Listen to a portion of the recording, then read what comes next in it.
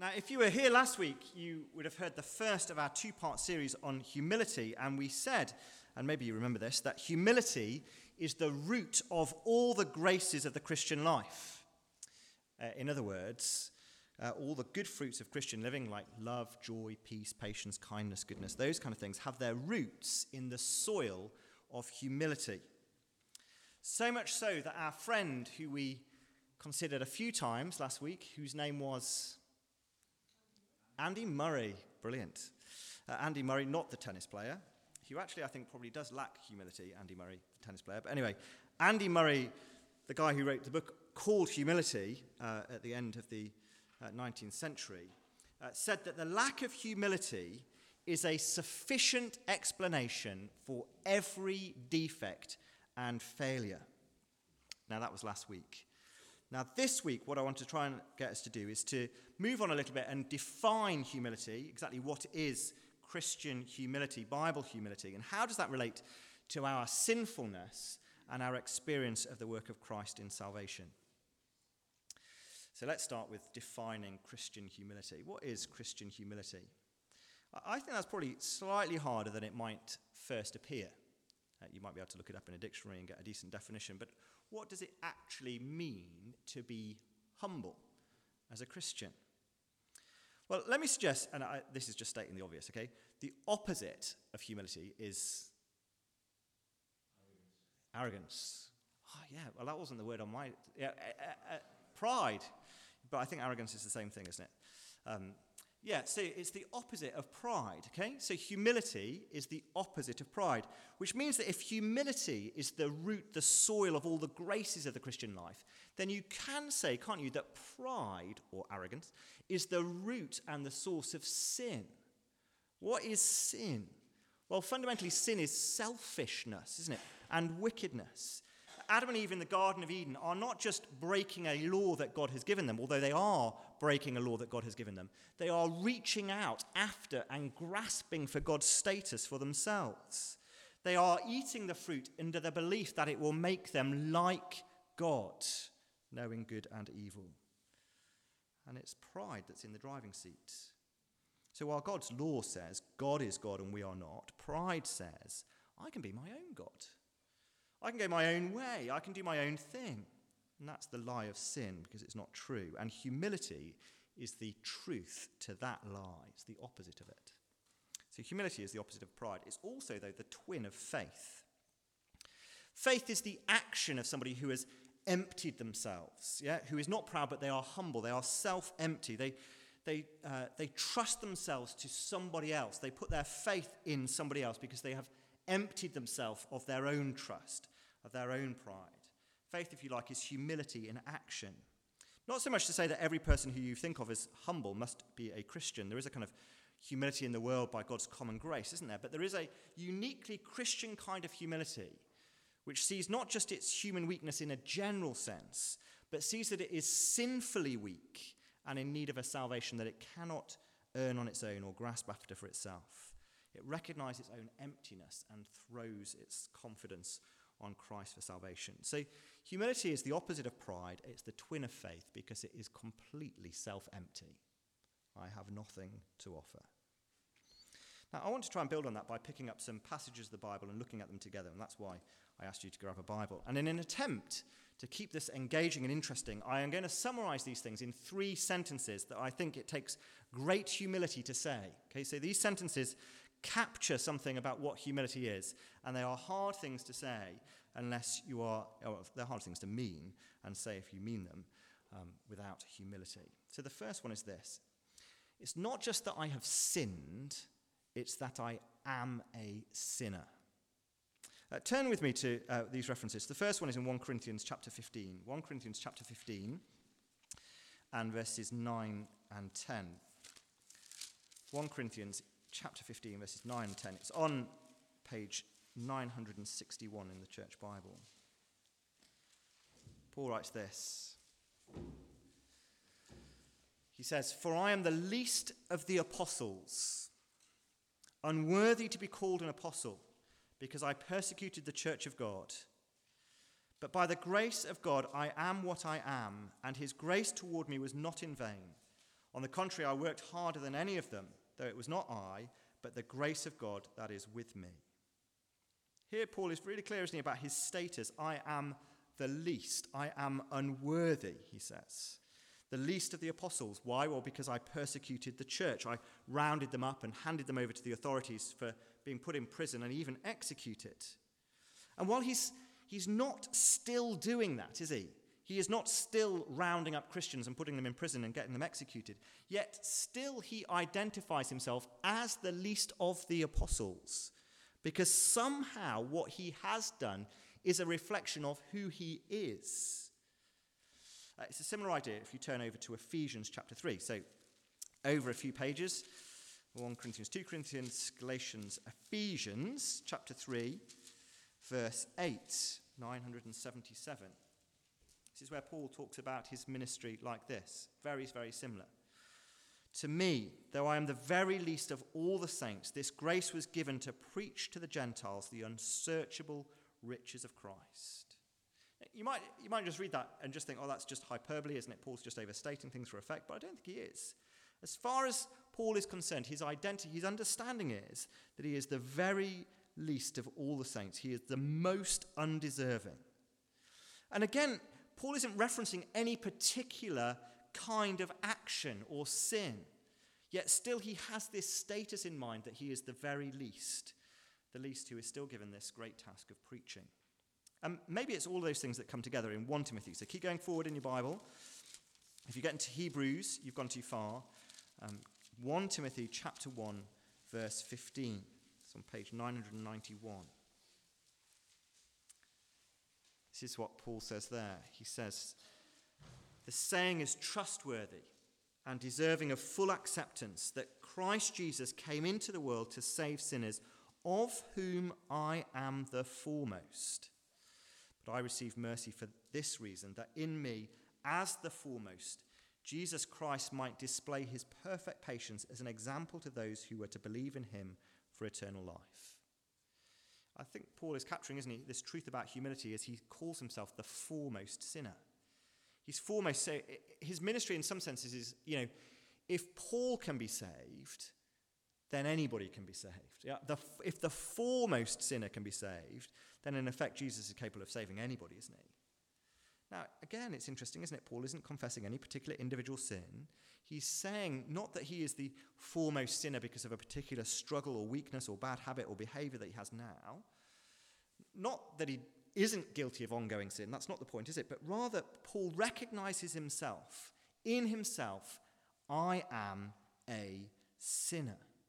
Now, of course, that's not the only thing that's true of Paul, and we'll talk more about that in a moment. But still, somehow, in his Christian life, as he lives the Christian life, as he grows in the Christian life, he doesn't shake this understanding that in himself, left to himself, he is a rebel against God, undeserving of salvation, someone in whom nothing worthy of saving could be found.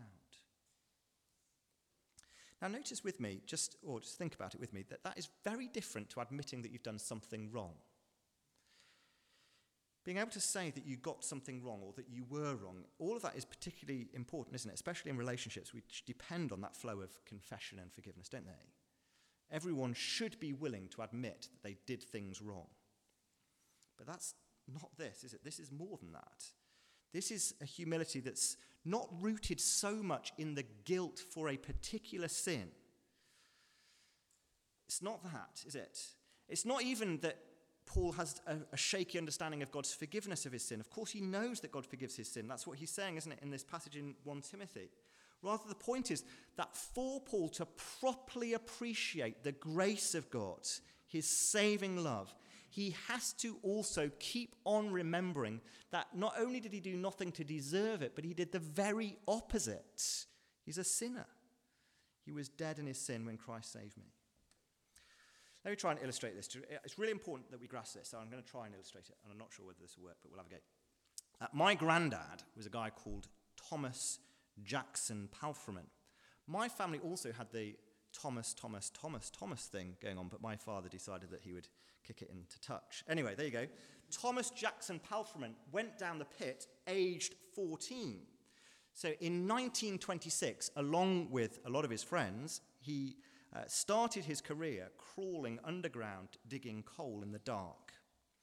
And to the day my granddad died, he carried around in his pocket his very first wage slip for that job, which was not very much money. I can't even remember what it was. At that age, I was just bored by his stories, okay? But I wish now that I'd listened. Anyway, but he carried it around because he didn't want to forget where he had come from in life. At age 14, he was crawling in the dark, digging coal.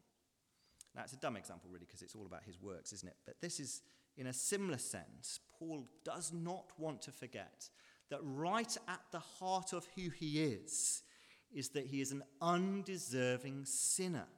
And it's never far away from Paul's thoughts. In fact, you could argue that as he grows as a Christian, this sense about himself also grows.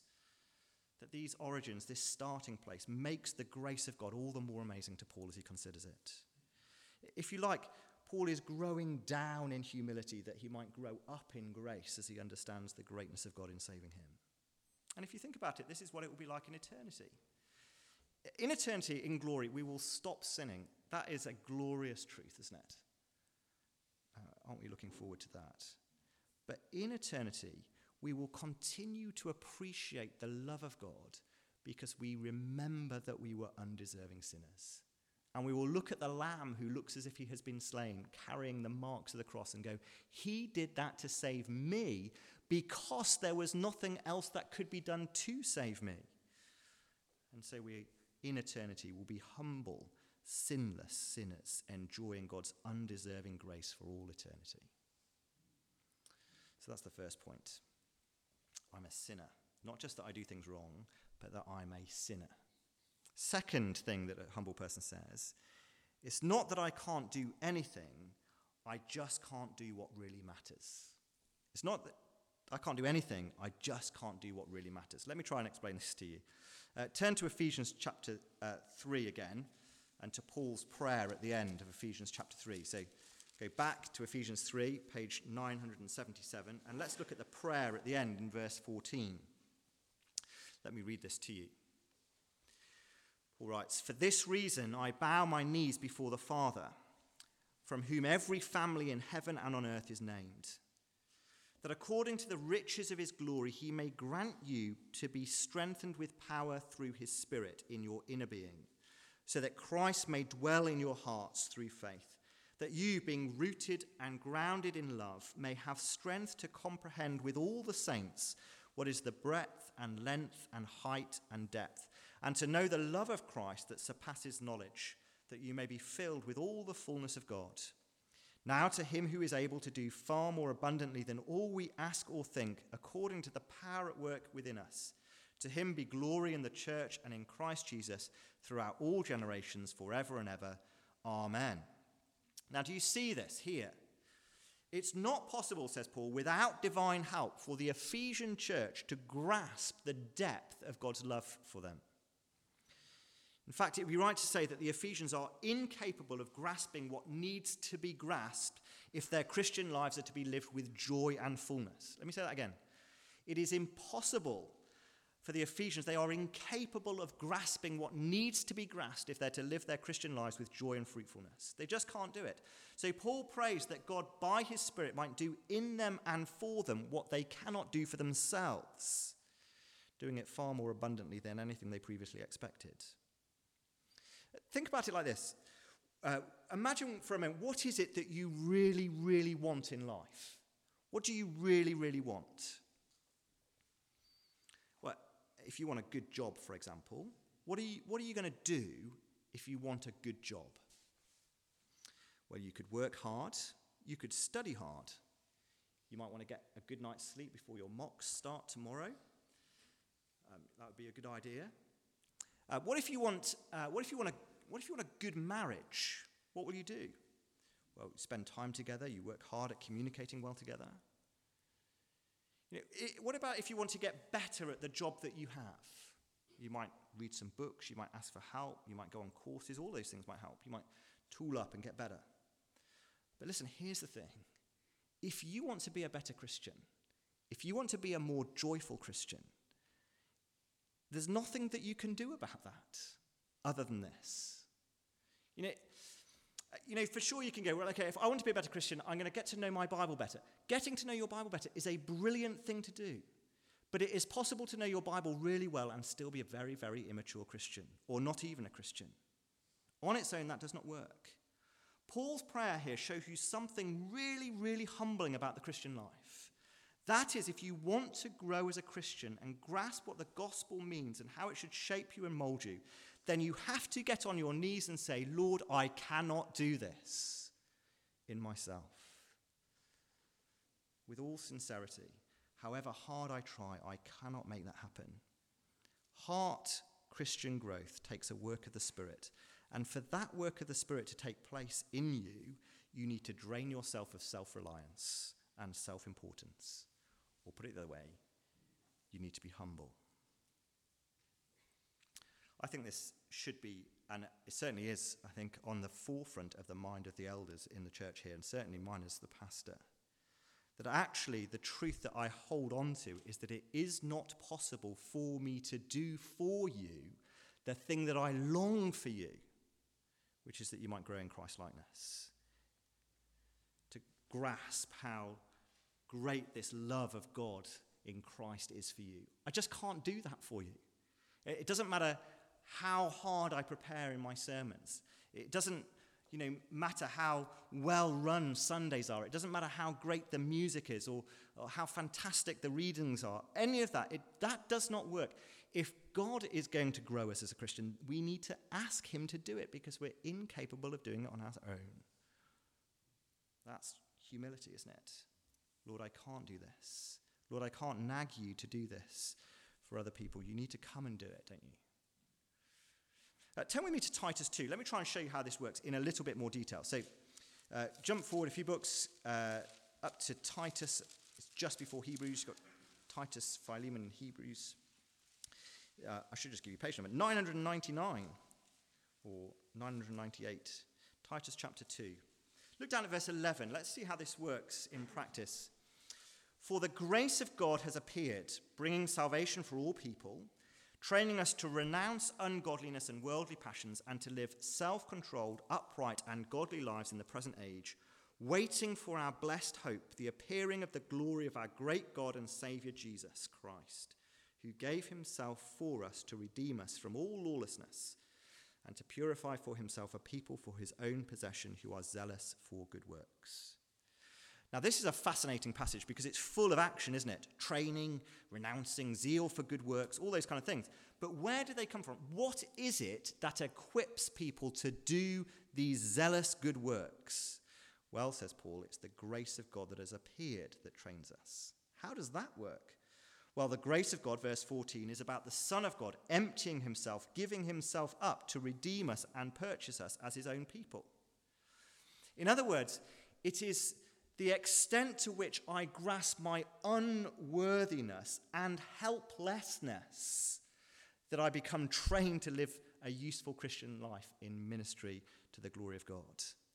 In other words, it's the more that I know that I didn't know and that I was unable and that Christ did it all that I am equipped to work for Christ's glory.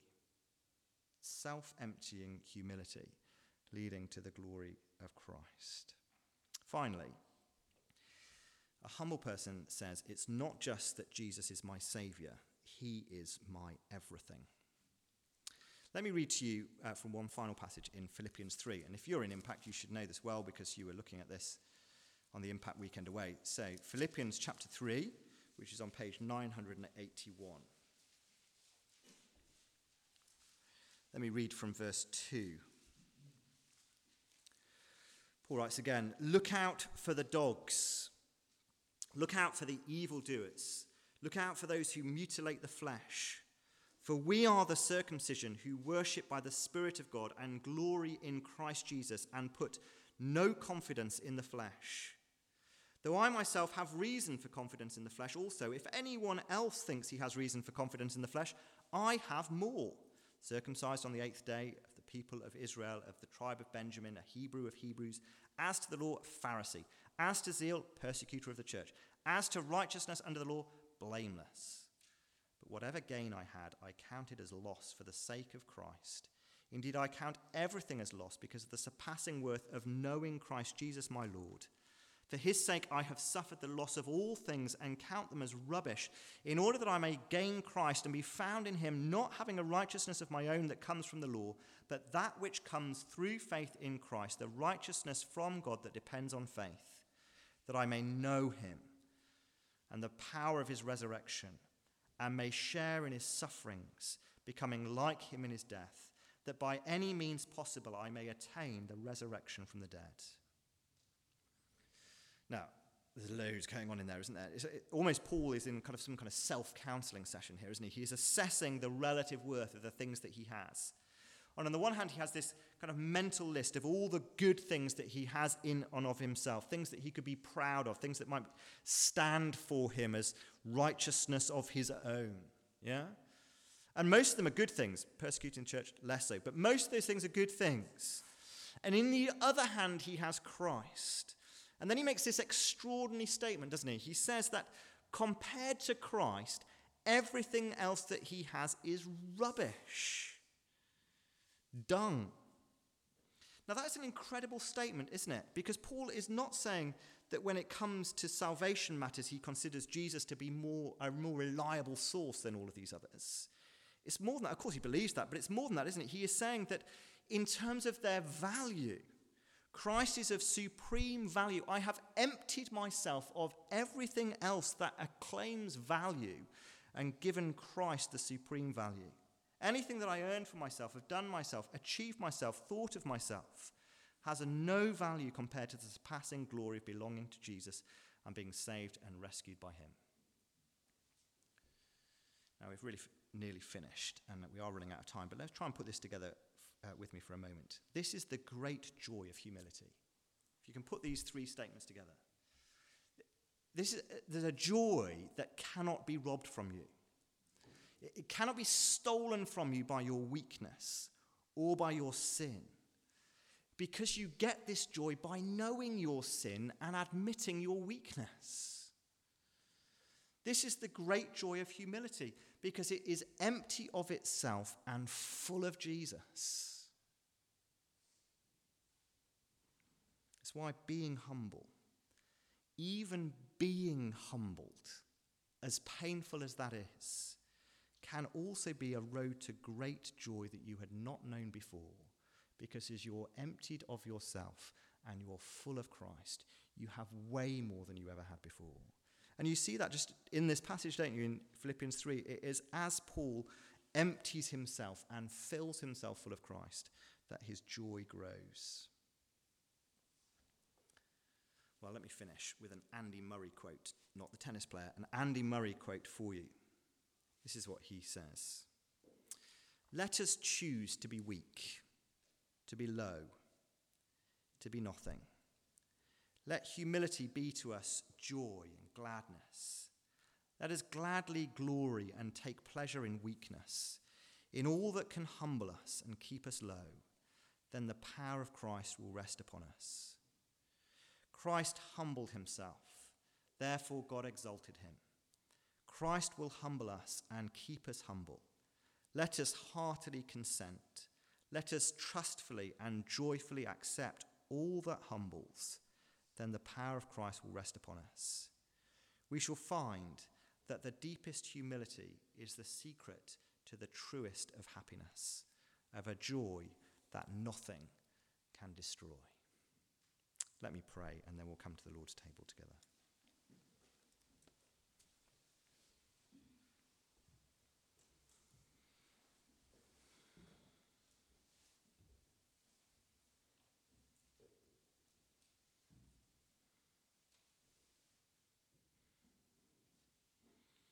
Heavenly Father, we come and confess not just that we have done things wrong, but that we are sinners to such a degree that we are unable to save ourselves.